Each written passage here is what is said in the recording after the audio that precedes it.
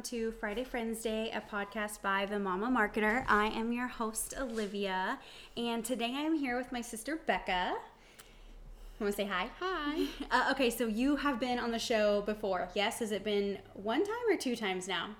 I think it's been at least twice. Okay, because we did Ryan Murphy. We did Ryan Murphy, and then we did the book to movie. Yes, we show. talked about like Pretty Little Liars and Big Little Lies. Big Little Lies, and what was the other one? Little Fires Everywhere. Yes. That's what it was. Okay, yeah, so this is going to be your third time on the show. And we just have a couple of things. Like, we have been wanting to plan a show, but we weren't sure on topic. And then we just kind of decided we actually have a lot of smaller topics to talk about. So we definitely are going to talk In the Heights. That's one of the main things we want to talk about. But before we get to that, we're going to talk about some other, like, true crime things that we have like recently watched together. My husband doesn't really like true crime, and Becca does. So she's kind of my buddy as far as when it comes to watching true crime. Okay, so the first true crime topic we want to talk about is there's a book and a movie by the same name called In Cold Blood. The book was written by Truman Capote, which is kind of all I knew about it. Becca recently had watched the movie in high school and read the book recently, and then we got together and watched a documentary that's based on it. The documentary is fairly new. It's from 2017. It's called Cold Blooded, and it's on Amazon, and it covers the crime. So Becca, why don't you give us a little synopsis of the crime that happens in the story? Yeah, so it's this family that lives in Kansas, and these two ex-cons basically go on this like they plan this murder because they think that this family, they're called the Clutters, they think that this family has a large sum of money because he's like a big time farmer, and they plan this to break in and like steal his money, but one of them has this like no witnesses policy, so they end up going into the Clutters' house and like tying them up, and they don't find the safe, so they end up killing all of them essentially for like a couple bucks and not very much else. And then they go on this like kind of crazy road trip. They go everywhere from like Kansas City, and they go to Mexico, and then they end up in Vegas, and they get caught in Vegas, yeah, right? Okay. They kind of like think that they got off. They think they got away with it. Yeah, they think they got away with it, but the Kansas Bureau of Investigation kind of caught up with them, and they ended up being arrested in Vegas because they were like using fraudulent checks, and so that's how they were able to locate them. But how I kind of got involved in this is my high school English teacher is obsessed with Harper Lee, and Harper Lee and Truman Capote were friends, like best friends famously, and Truman Capote read a newspaper article while he was living in New York about this Kansas murder, and was basically so enthralled with this story of like... He comes to Kansas. Yeah, like he is the first like internet sleuth before the internet. Like he literally hears about a crime and is like, I want to go to there. Yeah. I want to go to the scene of the crime. And so... But even more than that, like he gets... Yeah, so he like gets involved and gets obsessed with this crime, and him and Harper Lee come to Kansas and like live in Kansas for like a year while he writes this book, and she had just finished To Kill a Mockingbird, and so they like are working on this book, and he like gets to know the people involved, and like gets to interview the two men who are now on who were hanged while on they were death in row. jail, yeah. And they say that he was romantically, there's no one is confirming it, but there were then and there are now some people that say that he actually became like romantically involved with one of the killers. Yeah. Like that's how deep his obsession went. And then the documentary was super interesting because it talked about the townspeople, how like they were kind of confused when like here they had just lived through a small town, they had just lived through this murder, and this like famous pair of authors comes and hangs out and is working with the cops and is like helping them on this case even though he's not a detective. And then he writes this book, and the town was kind of like split a little bit between whether they thought the book was good or bad for the town. So yeah, I had heard about the murders, and I had obviously heard about the book. I knew the name Capote, but I had no idea that the way he went about writing it was to like dive in and move to the town and get to know the murderers. And yeah, crazy story. It's like so interesting when you like, and when you read the book, it's pretty cut and dry, just like what happened. He doesn't insert himself into the story. But when you read about how he got involved and how he was like friends with the KBI and the men who were on death row, and just like how he was immersed into the community is crazy, and just like would not happen today because like the police don't talk to the press like that. Exactly. I would think the police would never talk to the press, and I would think townspeople would not be so, I don't know, maybe it depends on the town, but I feel like if this were happening in a modern day small town, I feel like people would not talk to the outsider. Like some hotshot from New York comes, and I just feel like people wouldn't talk. Yeah. But they, at the time, they just kind of spilled their guts. And I've not seen the movie. Like I said, Becca watched it in high school, but it's from the 60s. It's a pretty good movie from what I understand. I should probably add that. I've only seen the documentary series just because I was into the true crime. And we were talking a little bit about like what significance this case has to us today. And so I thought of 2 points on this. One, it literally happens to a family that lives in the middle of nowhere in Kansas, like just a farm family that someone had been to a party there one time and just assumed that they had money, and that got word back to these murderers that thought they could pull this off. Like I definitely, secured my house up a little bit more securely than I did before watching it. So there's that whole like true element to it, and the fact that it was here in Kansas. And then the other thing is Becca was talking about how these guys were on death row, and that's when Truman was able to go back and forth and speak with these guys. I was doing research for a post that I needed to make for the Libertarian Party of Kansas, and I was researching how Kansas is a death penalty state technically still, but then everyone tells you like, oh yeah, we technically have it, but we haven't used it since like the 60s, and it turns out the last time the death penalty was actually used in the state of Kansas was for these two guys who I don't even know their name, but these two guys who committed the Clutter family murders. They were the last two people to be killed via the death penalty in Kansas, and so I think that's significant. And I think it would just kind of be tone deaf if you didn't mention this in the obsession that our society has with true crime today. Like, yeah, he found this article, he was so enthralled with it, he went, and this was kind of the first big like true crime like book, I think. And yes, a lot of people that are into true crime, a lot of, even the next documentary we're going to talk about, I'll Be Gone in the Dark, like they talk about Truman Capote and In Cold Blood, yes, and how it was really the first of its kind and kind of sparked this thing that's huge today. Exactly. Yeah. No, I definitely agree with that. I felt like I was going to say one more part on that, but I think it might have escaped me a little bit. So a thought that I just had while we were thinking here, like, imagine if they weren't, I need to do the math. If they were not killed via death penalty, do you think they would be two old men sitting alive today? I guess this was in the 60s. Well, they were in their like 30s, 40s. So yeah, they could have been maybe, I mean, they would have been maybe life in jail if we did not have a death penalty, I guess, depending on their health. There's a slight chance that they would still be sitting in a prison somewhere. And so that's why I think we liked this case and why it's close to home for us. But okay, so that really brings us into another modern true crime story. So the next one I want to talk about is an HBO series called I'll Be Gone in the Dark. And I remember my husband telling me he had gotten like an ad or something for this show, and he was like, oh my gosh, you have to watch this because the whole show, it's I think 6 or 7 parts, and the whole show is based on this girl, Michelle McNamara, who was like one of the first true crime bloggers, and she's married to an actor, Patton Oswalt, and she basically becomes enthralled with the Golden State Killer. She actually coins the term Golden State Killer, who was a serial killer that ran rampant in California, like in the... It was in the 70s? 70s, 80s, yeah. Yeah, more 80s, I think. Yeah, and before he was known as the Golden State Killer, yeah, he was like East Area Rapist, the original Night Stalker. Like, he had multiple names that were attributed to him because it wasn't put together yet that they were all the same person.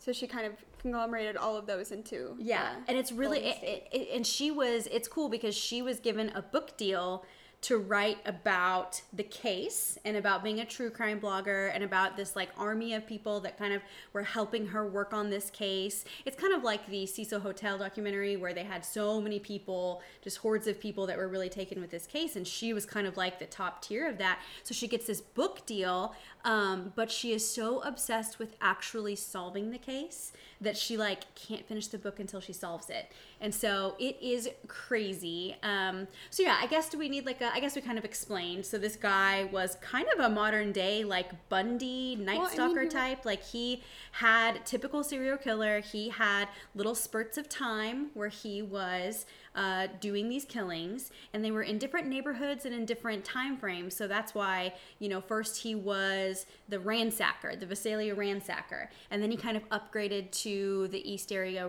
rapist, and then in another area he had graduated to full-on murder, and that's when he was known as the original Night Stalker. I think that's in the right order, but it wasn't until Michelle McNamara came along and put it all together and realized that this is actually the same person. And what we thought was so interesting about her is that not only were the police in Sacramento willing to listen to her, at one point they gave her and her partner like boxes and boxes full of files. Yeah, it was such a cold case that they, I guess, weren't actively working on it. I don't know. Yeah, I know. So in the documentary, they show her kind of stealing, kind of. It was one of those where the main police officer she was working with was like, if I were you, I would take those boxes out this door at this time so no one saw. Yeah. So it wasn't exactly stealing, but she also was like, we should take these before he changes his mind. And Becca and I were talking about how you just don't see that very often, like the Cecil Hotel documentary. The police were not really into the internet sleuths. They were not into that. They saw that as kind of almost like a thorn in their side, you know. But these policemen were actually willing to work with her and credit the eventual solving of the case to her work. And I gotta be honest, I feel like if she was not married to a Hollywood actor, I don't know that she would have gotten the same attention. Yeah, when I was reading online about this documentary, a lot of people were saying she had the notoriety of her husband, and that's why they weren't going to just ignore her. And so, and I'm like, a lot of people were saying like that's how she had the time and the money to do this.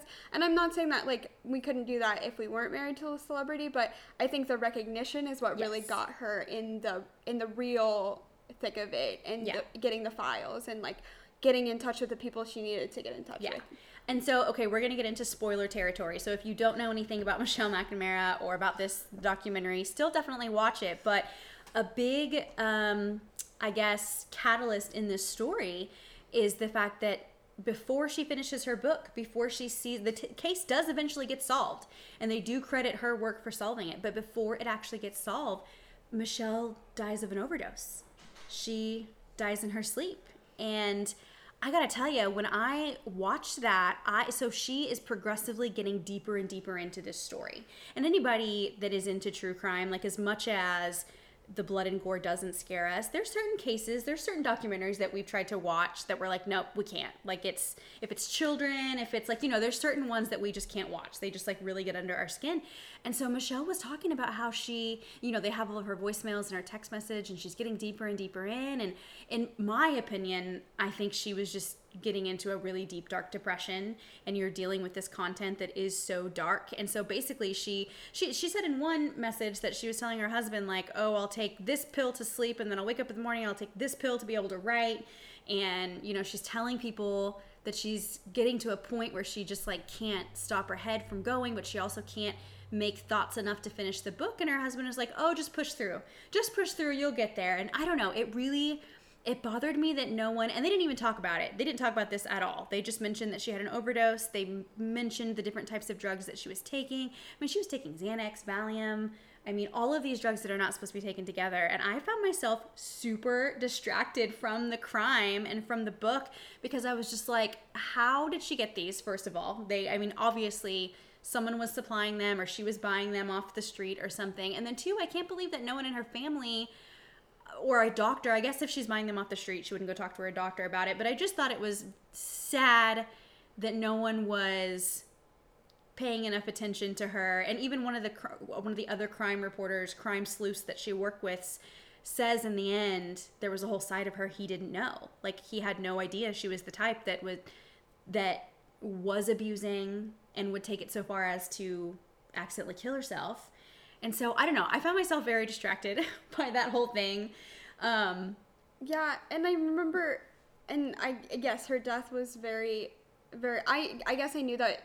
Becca knew going in that as soon as she was introduced as Patton Oswalt's wife, I knew that she didn't have OD. Well, I didn't know how she died. I knew that she died because he has, like, famously, like, talked about grief and all of that. Yeah, I thought she got sick. Like, I thought it was like a cancer. Like, yeah. And I didn't know how she died, and at first they didn't either. So it talks about how they discovered that it was an overdose and stuff because she just died in her sleep.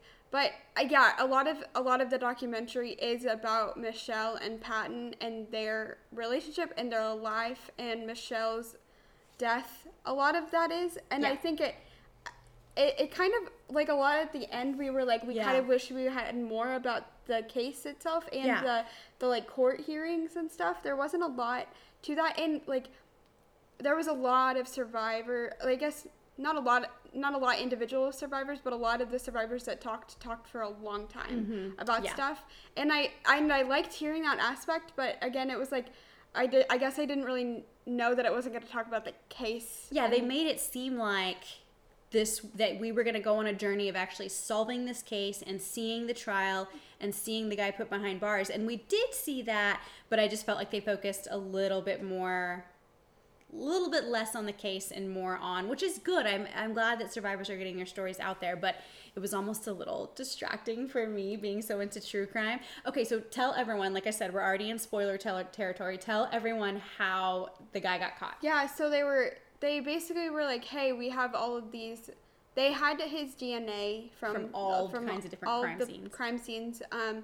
And so they were kind of jokingly talking about sending it to, like, 23andMe or whatever. And I guess there's, like, a specific DNA thing for, like, there's a database for crimes or something that you can submit that can match the DNA. So that's how they kind of put it together, that the East Area Rapist and the original Night Stalker. It wasn't even a crime. It was what it was. So they joked that they should just submit his DNA to 23andMe because they had so much of it. But 23andMe specifically wanted, like, a spit swab. Yeah. And the type of DNA they had was slightly different. And so they joked about that, and then a few years later a new website came out that would take different types of DNA, and so they just on a whim, like, submitted his DNA in there, and then just randomly were able to make a connection to, like a cousin or something, a niece or a nephew or something of his. At first they had, like, a third cousin, and then they kind of had to narrow it in, and then how they when they had a suspect that they were like, we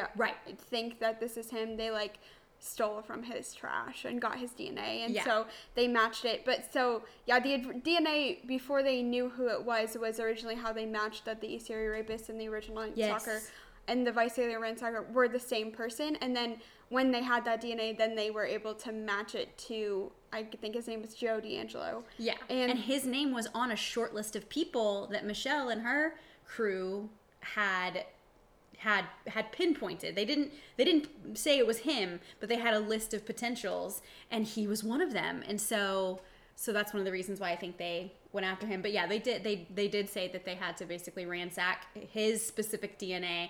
And then what did you think about how here were all these women who had been, like, just, you know, completely abused by him, and then by the time they get their day in court, he is this, like, old man, and there was something about how in court he acted like he could barely walk, he acted like he could barely speak into the microphone, and then they, I guess, were filming his jail cell, which I didn't know that they could do. Maybe it was like a holding cell, but they're filming his jail cell, and he's in there, like, climbing on top of shelves and, like, being very physically active for a man his age. And so they basically were like, no, we're not buying it, like. Yeah, I did. But he was still an old man. Like, I gotta imagine that would have been kind of, you know, I remember one girl being like, this is the guy that has terrorized half of California, this old person. And just a lot of it was talking about the DNA made this crime solvable, and how, like, more and more people who, like, this guy would have maybe gotten away with it are not getting away with it anymore in their old age because we have some sort of evidence, some sort of way of processing evidence that we didn't have before. Yeah. One thing, so they did cover the time frames where he stopped. Like there was a chunk of time in like the 80s, like a 6-7 year period where there were no killings, and they're able to track down a niece of his, and she actually says that those were the exact years that she was living with him. And so you see that a lot when you start looking into serial killers. Like I know BTK famously like had a break in when he was killing because his kids were young, and so you see a lot of that. So they explained some of the gaps between his sprees, but they never talked about why he stopped in the end. Like they never went back and covered like his last one was in like 89 or something. And so they never talked about like kind of the catalyst. Was it, you know, his physical ability? They wouldn't really know. And that was one thing I was hoping. Me and Becca are used to watching things. I'm used to watching things like Mindhunter and like the Ted Bundy tapes, and you really get into the psyche of the person. And so I was hoping a little bit more for that. But other than covering the trial, and he got like life, like multiple life sentences. I was gonna say he got the maximum amount that he could in California. Yeah, and because California is not a death penalty state, so yeah, it was interesting. I definitely do still have some questions, and Becca and I both kind of conjectured that since he does have life in jail, I mean, the Menendez brothers just did a new interview that revamped their whole case. Like, we just wonder if, give it a couple of years, if he maybe wouldn't start talking. Well, a lot of things that I read online were saying because he got life in jail and not the death penalty. At the time, I didn't know what state it was in, so I didn't know. But he should have been, like, he should be giving interviews. Like, the police should be interviewing him for this stuff. And maybe it's because he is, like, an old man. He doesn't really care anymore, and he's not going to be, like, one of those types that wants to be famous. And stuff. Like, he got away with it for so long. Well, and maybe he has seen what has happened in the Bundy cases and who's some other killers. Like, I mean, maybe he doesn't want to become a character for the end of time, which he shouldn't. We shouldn't romanticize these people, but I have a sneaking suspicion that, like, I don't know if the Mindhunter unit is still at work, but in my mind, they're interviewing him as we speak, because this trial was only last year. Like, it was like 2018. Yeah, it was crazy. No, it was during COVID because yes, it was 2020. They had to use like a gymnasium to allow everyone in there to give their testimonies, and they had masks and stuff. So this is when I really like when like TV shows are this up to date, you know? Yeah. So yeah, I have a feeling we will be hearing more from him. He's going to have time on his hands, and there definitely were some unanswered questions that I had from that. So yeah, go watch All Be Gone in the Dark on HBO. Okay, so that's kind of the end of the true crime. Any last minute, any closing? No. Okay. So the next thing that we want to talk about, the thing we're really excited to talk about, is we're going to talk about the movie In the Heights. This is on HBO right now. It's only going to be on there through the 11th, so if you have not watched it, you got to make some time and watch it this weekend. In the Heights was written by Lin-Manuel Miranda, and he actually wrote it before Hamilton. And he wrote it about growing up in Washington Heights in New York City, and it's just the story about several different second generation immigrants and kind of what it's like when you're living in that little pocket. So it's a musical and it's really good. What are your initial thoughts on it, or do you want me to go into my questions? No, I was just gonna say it's from the same director. I don't remember his name. Is Crazy Rich Asians. So if you like the styling of that movie, I think you're gonna like it. And the music is just amazing. Yes. Yeah. Okay, so speaking of music, I actually have, so the Broadway cast soundtrack is on Amazon Music. And so I want to play for you guys like my favorite song from it. It's a short little song that they sing like in the hair salon. It's like not even that long of a song, but I was telling my friends that it literally like sounds like when all of my aunts used to get together at like a get together like down in the valley, like when they would all be speaking Spanish over each other. Like it literally transported me back there. So I'm gonna play just like the first few seconds of it.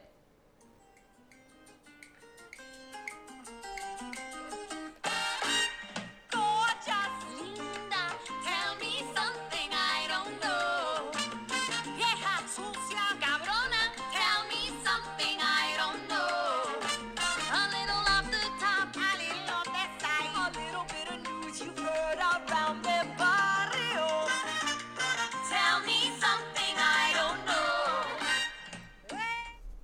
Okay, so that's one of my favorite songs. I feel like the whole thing was done so authentically, like with the music we also laughed that in every scene where someone's eating, you can see a bottle of Tapatio, which is like the superior hot sauce, if you ask any Hispanic. And so one of the funniest parts of it is, so the main character's name is Usnavi. Ooh, don't spoil it. Should we spoil it? Okay, no, go ahead. Okay, so if you haven't watched it, this is a mild spoiler. But his name is Usnavi, and it's because when his parents were coming to the United States, they saw a U.S. Navy ship, and they named him after the ship that they saw. Yeah, one of the funniest parts. So, so I saw Music Theater Wichita do this play. It was pre-2020, so it had to have been like 2, maybe 3 years ago at this point, and it was so good. And I remember even when Wichita was doing it, they said, like, we're only going to do it if we can have an authentically cast to do this play, and it was so good. I mean, I think I cried at like 3 different times in it, and they do change the ending. Like in the movie, the main character is basically telling his daughter about their story, about when he had to decide. There's kind of a cliffhanger where he like really wants to get back to, is it Puerto Rico, or where does he trying to get back to? He's trying to get back to the Dominican Republic, but he does, he is kind of torn because that's his home country, but he's tried to build a life here in New York, and so he's kind of back and forth. And so in the movie, he's telling it to his daughter, and so the ending kind of ends with a slightly different scene than the way when the play that I watched, the way that it ends was there's this, of course, big musical number, and everyone's kind of coming out, and it's like a street scene, and there's like the fire escapes, and everyone is coming out and slowly and hanging the flag of the country that they immigrated from. And by the time the song is over, there's just all these different flags, and it was just such a good representation of how like not all brown people are the same. We have come from different countries, different islands, the language is different, the food is different, and that's not something that everyone knows, right? That's not something that everyone, I think, recognizes. And so it was just a really cool representation of that. The movie ends kind of with his daughter kind of like they decide to stay in Washington Heights. He marries his female lead, and he is just kind of enjoying a street festival or a street party within his daughter kind of gives the camera a smirk, which I did think was cool because so much of this is looking towards the next generation. Mm-hmm. Like their parents, our parents sacrificed. My sister and I are second generation Mexican Americans, and so for us I don't know, that resonates with me because like my grandparents sacrificed for me and my sisters and my cousins, and so it was cool that they took that to the next generation of where this is all going. So okay, Becca, tell me your thoughts. Yeah, so I had never seen the musical, but I knew what it was about, and I had heard Olivia tell me about it when she saw it. But yeah, I liked it, I felt like it was a good, I liked the music, it was a good story, and the actors. Do you want to transition talking about the... Yeah, so one thing we thought, before we get into the politicalness of it, like, we thought it was really cool. There's a big... Oh, I was going to say there is a scene in the movie where they kind of have the flags. Yes. But it's not as big as the end, maybe. It's kind of like the second to last big number where it's, I think it's called Fiesta in the Barrio. Oh, yeah. Oh, Barrio, Carnaval de Barrio. And they have a similar scene. So it's definitely in there. And a friend of mine had given me a warning and said, I heard they're going to make this super political. And I was worried that it was going to be overly political, but they just barely touched on DACA a little bit. It wasn't overpowering, little changes here and there, but it still is a good story. I was worried that if they made it political, that it would not be as classic, would not be as timeless. But I feel like this is going to stand up. But yeah, we were talking a little bit about how like the guy who plays Usnavi. He just landed. It's Anthony Ramos. Anthony Ramos, which if you've seen Hamilton, he's a household name. If it's a house that follows musical theater, Anthony Ramos already. But he was just cast with a big role in a non-musical movie. What was it? So he's in one of the Godzilla movies. He is. He's in, and then I saw on like Rotten Tomatoes or something that he was just cast in the lead for another Transformers movie, which I didn't know they were still making them, but it's cool that he is going to be in them. Yeah, we were just talking about how, like, I guess there's kind of this unknown mindset where they think that stage actors would not translate to screen. Like, for instance, when Chicago was made into a movie, Zellweger and Catherine Zeta-Jones, I mean, they are not stage actors. Now, there were stage actors that had those lead roles for years and years on Broadway, but when it came time to make a big screen movie, you know, it was like Richard Gere and these screen actors. In the Heights is different because In the Heights actually had a lot of people from the Broadway and the traveling shows on there, and we were just talking about how if that stigma still exists in Hollywood, we're not Hollywood execs, so we don't really know. But if that stigma still exists in Hollywood, I feel like we're about to see a big trend where these stage actors are proving their diversity. Yeah. Well, I saw it a lot when La La Land came out, and I love that movie. But also, like, it's Emma Stone and Ryan Gosling, and I'm not saying they were bad in that movie, but also, like, they're not trained singers, and so. And that's like stylistically a different type of musical, but it also just like a lot of people were like, okay, I feel like there is kind of like a thing to want people to know, like to have celebrities that they're going to know for name recognition, but also like I feel like more and more people, maybe this is like a Hamilton phenomenon, maybe it was happening before Hamilton, but that people are, I think more Broadway actors are becoming famous because this is happening more, because they're getting cast in movies. And because we're making more movies more musicals into movies. Yes. And that's one thing, speaking of Hamilton, that I did want to say. I had a friend whose family loved Hamilton and went to see In the Heights in the movie theaters, and they're like, oh, it wasn't as good. And you really cannot compare the two. Like, as much as a stage actor can be a great screen actor, I don't think it's fair to compare a stage. Because Hamilton was a filmed Broadway Broadway play, and In the Heights is a musical adaptation. Right. So yeah, I feel like at a certain point, yes, you can compare the music and stuff. Because it's Lin-Manuel, but I don't think that you can compare the, like, production of it, because they're totally, it's kind of like, okay, so the other day when we were hanging out with family, they were talking about like New Girl versus like some of the comedies made for the streaming services like Schitt's Creek, and they were trying to compare them, and I was like, hold on, like I almost don't think it's fair to compare something that was written for a prime time weekly spot versus something that they could sit down and write and shoot all at one time, because they knew it was going to be bingeable. So we just got to make sure we're comparing apples to apples here, you know. Before we talk on the last like kind of big topic about In the Heights, I want to point out, so I found myself going down a rabbit hole where I was looking into some of the actors that were in the original Broadway play, because I listened to the Broadway cast soundtrack. And so I was really taken by this story about this girl, Karen Olivo. So she plays the Broadway Vanessa. She was in the original like debut cast of Vanessa. After that, she was Anita in West Side Story. And then she was one of the Schuler sisters I read it Schuler, but Schuyler. So she was one of the Schuyler sisters in the traveling version of Hamilton. And then she got cast as, right before Corona, she got cast as the lead in Broadway Moulin Rouge.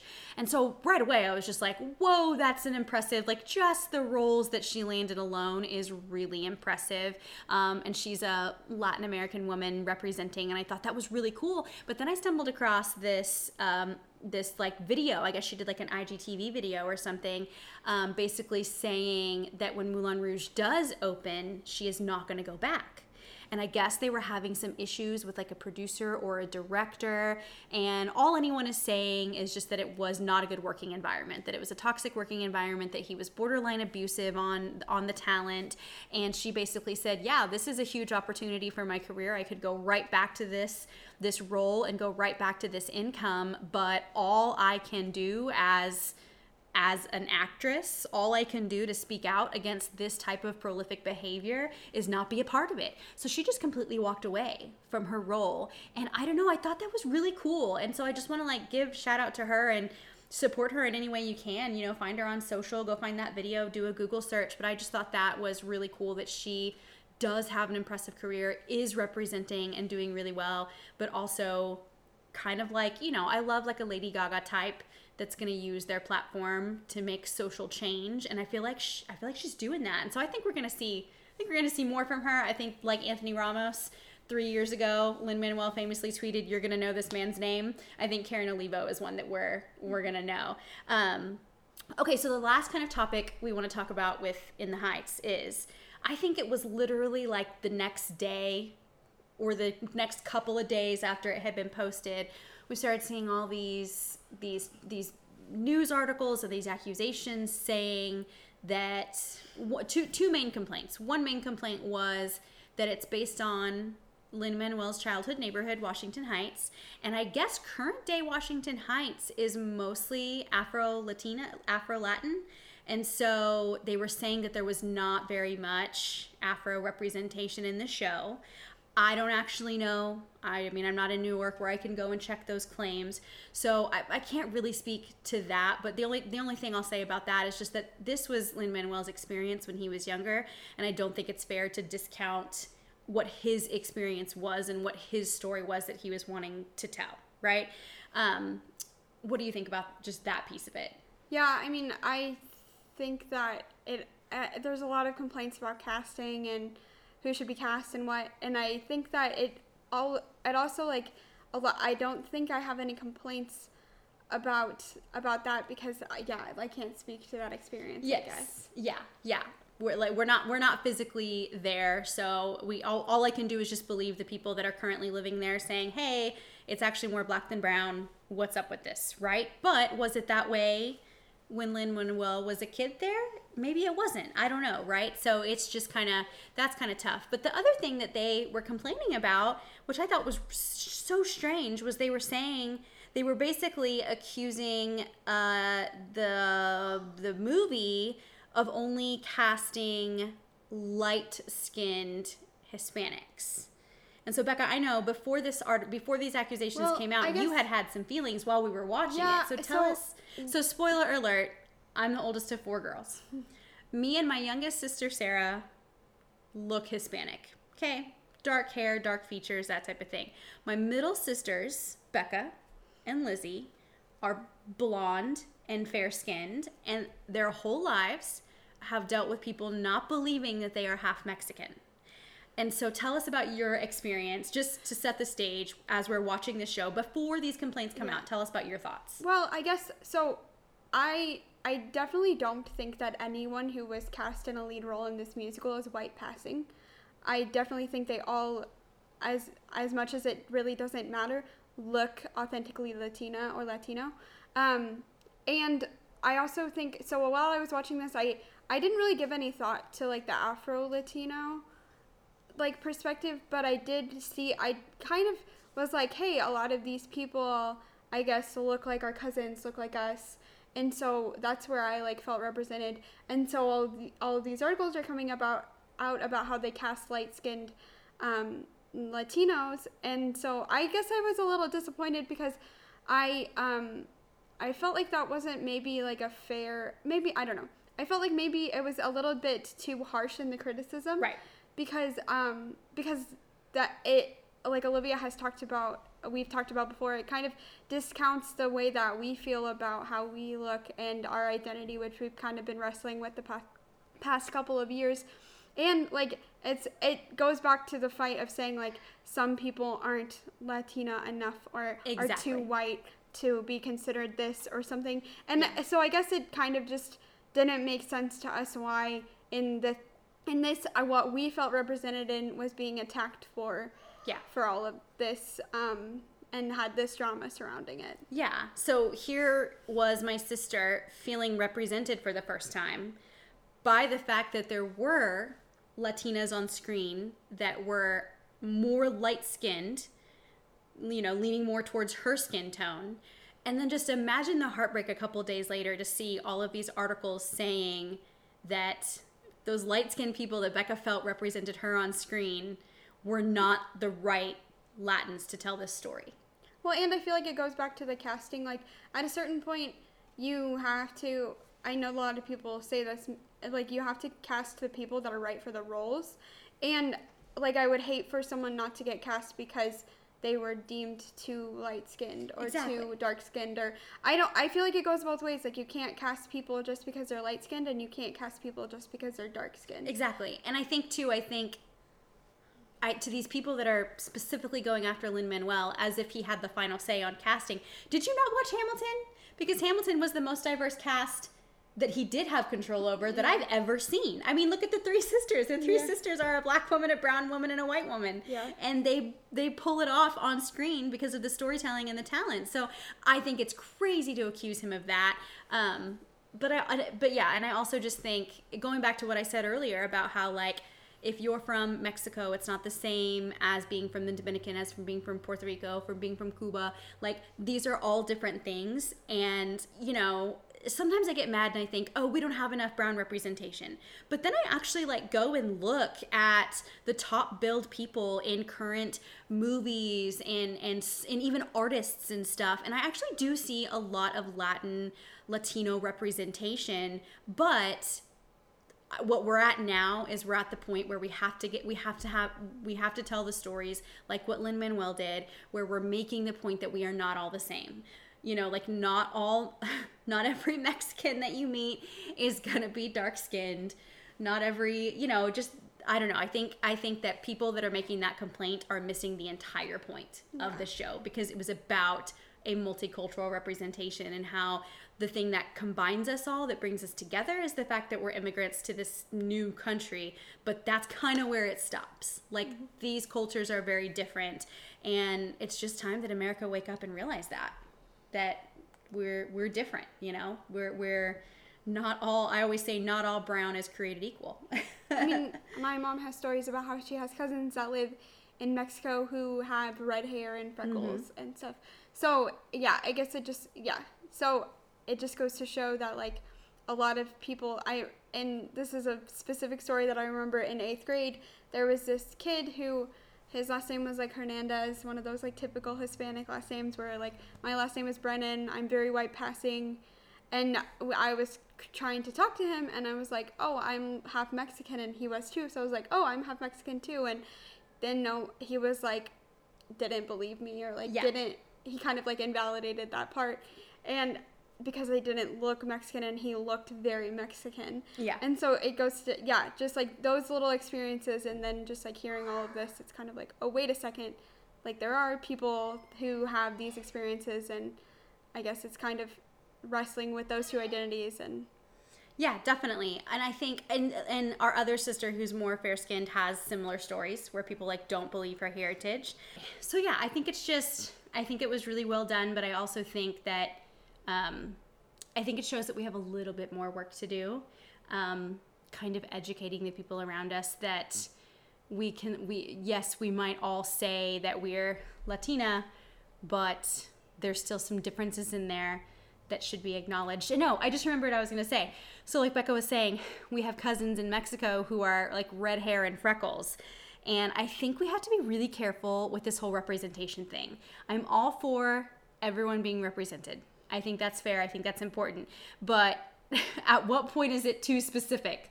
Like, at what point could my cousins that are like red hair and freckles be like, we weren't in the movie, you know? Like, I think we just have to, like, we can't expect perfection when we're still working so hard to make sure people understand the stories. Well, and I think one maybe last point could be that, like, if they're looking for that representation, like Lin-Manuel, a big part of his story is that he wrote these stories because he didn't feel represented. Yeah. And now we're finally seeing them come to fruition in pop culture.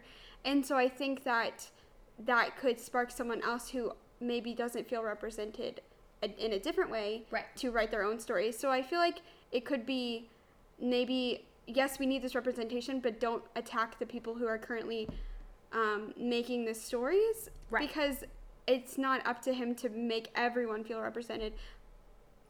it's just a hard it's a hard balance. Like, for instance, okay, so we just saw this morning that Disney is making another animated movie, and it's called Encanto, and it's from a Colombian family. It's about a Colombian family, and so I was excited. I thought that was really cool.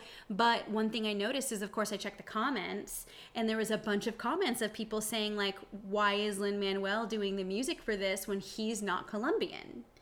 And so that's hard. Like, I understand where they're coming he did from. The music for Moana. I know. That's what people were saying, is that they trust him with this type of thing. And I don't know. So here I am. This is how complicated it is, because in the same conversation I'm saying, not all brown people are the same. We do have things that make us different from our counterparts.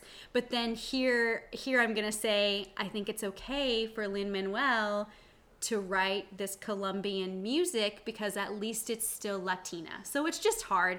It's just a hard, line. But listen, that is, if you can understand that, then you are halfway to understanding how hard it is to be between two cultures. Because that fine line is something that we walk all the time. Are we American enough? Are we Mexican enough? And it's complicated. But at the very least, at least someone is out there working to tell our stories. So yeah, I think that's a good combo. Any other thoughts on In the Heights? I think that's all. Yeah. Okay. Well, we're gonna start wrapping it up here. Okay. So my sister Becca is a pretty avid reader. So. And she's really into Marvel. We kind of all are in my house. So I just kind of wanted to end with, like, what are you currently, like, what are you reading? What are you watching? What's something you're excited for? Yeah, so I know that you haven't seen the new Loki yet, but I just watched the newest episode of Loki that came out yesterday. Very good. Yes. I won't spoil it. We are a couple of weeks behind because my oldest was out of town, and so we were waiting to watch it with him. Okay, so Loki. And Scarlet Witch comes out tomorrow. Yes. Wait, Black Widow, right? Oh, yes. Yes, Black Widow. Sorry. Yeah. Thinking about I heard that the pre-sales are already, like, breaking records for that. So I mean, it's like the first Marvel movie that's come out yes. in, like, last year we didn't have any Marvel movies come out, so I feel like, and not that I don't think this movie should be successful, but I also think it's being fueled by the fact that we've kind of been deprived of movies lately. We are looking forward. We have a busy weekend, but I'm hoping, like, Sunday, Monday-ish, we might be able. I think we're just going to do, like, the Disney release thing, which is such a nice deal, really. I mean, if you've got a big family, I mean, we've done the math and we saved money doing that early release. Okay, so Loki, Black Widow. And Olivia's, like, halfway through this book, and I just finished it. We're reading The Nightingale. Yeah. By Kristen Hanna, I believe. I think so, yeah. For a book club. Yeah. And it's a World War II historical fiction. Which is really sad. Apparently everyone knew this was going to be sad going in but me. I'm a little behind. I'm about a little more than halfway. It will be a sprint for me to actually finish it in time. This is why I don't do book clubs, y'all. I read so slow. But I'm trying to get there. So yeah, it's really good, and it's being made into a movie. Oh, yes, it is. So we might have to have it. We might have to talk again. I was going to say, I've read multiple historical fictions about World War II that are in the process of being made into movies, so I didn't remember which one. But also, because I finished that last week, I started another book, and it is by Andy Weir. I don't know how you say his last name. Okay. He wrote The Martian. Okay. Which was made into a movie with Matt Damon. So since I've read The Martian, he has become one of my, like, automatic, I will read whatever he writes, because The Martian was his very first book ever. Wow. And so he wrote some good author success there. He wrote another book that's called Artemis. All of his books are about space in some way. So he wrote another book that's called Artemis, about a colony on Mars, I believe, or on the moon. Don't quote me, I don't remember. Yeah. And then his latest book that came out this year in May is called Project Hail Mary. I'm maybe 10 chapters in, but I can already tell that it's going to be really good. Good, really good. Okay, awesome. Yeah, I am just trying to get through Nightingale for sure. I actually had 2 other books that I was reading, an economics book and a Bible study book, but my friend already finished the economics book without me, and then the Bible study, I missed the last get together of it, so I'm just gonna, like, take my time on those, finish Nightingale. And then as far as what I'm watching, I actually went back and, like, started old, like, American Horror Story seasons, like just the ones that I like. So I'm watching the Freak Show one right now, which is like the carnival. And the other one that I watched was Asylum, and I'm starting to think maybe I just like the main gal. Oh my gosh, I'm blanking on her name, but she's in both of them. She has a really big role. Oh, Jessica Lange. So I'm like, oh, the first two that I picked, Jessica Lange had a really big role. So we'll have to see. I like the ones that other people don't like. So maybe it's just a Jessica Lange thing, but that's just kind of the thing I have on like in the background type of thing. But yeah. Okay. Well, this was really fun. We are going to a church camp this weekend, a family camp. My oldest is already there. Me and my husband and my youngest go this weekend for just like a overnight. What are you up to this weekend? I am working, and I think I'm gonna go back to Plato's Closet. Yes. Oh my gosh. I did a whole episode on buying secondhand, and we have a Plato's Closet here in Wichita that I hear some people say that it's hit or miss. Like you either go there and have all the things or find nothing. But I feel like every time I've gone there, I've been able to find a couple of things. So yeah, it's addicting. I accidentally bought a pair of shorts that are way too big, so I have to go return them. Yeah. But which I was gonna tell you, be careful on returns because they don't always take returns. They told me they would take it within 7 days. Okay, and I think you might only get store credit. Mm-hmm. And I know like shoes, they do not take returns on at all. They told me about the only store credit, which I was gonna buy shorts anyway, so I'll just go get a pair that actually fits. It's the perfect place to go if you like have an occasion that you want to buy something for. You don't want to rewear something, but maybe you don't have budget to buy a whole brand new thing. So yeah, Plato's Closet is really cool. We might have to check out, I know we have other like local type secondhand stores. We might have to try out some of the smaller ones. So okay, well that is all I have for you guys today. I have a couple of fun guests coming up that I'm just waiting to hear back from. I have some friends coming to talk about the Friends reunion. I have a gal who has a like tutoring test prepping company that's going to come on and talk to us about that. So for my homeschool families, her specialty is like getting kids into college and testing into college. So that would be really cool to hear from her. And then I need to go make the rounds. So if you're interested in coming on and talking with me, just shoot me a message. Other than that, just be sure to check out my premium downloads and my digital marketing course, both available on my website, themamamarketer.com. Be sure to follow me at The Mama Marketer on Facebook and Instagram, and I think that's about it. Becca was in my most recent reel, which had like over 1,000 views last I saw. So if you want to go follow Becca, she's totally tagged in that one too. Other than that, we'll talk to you next time. Bye.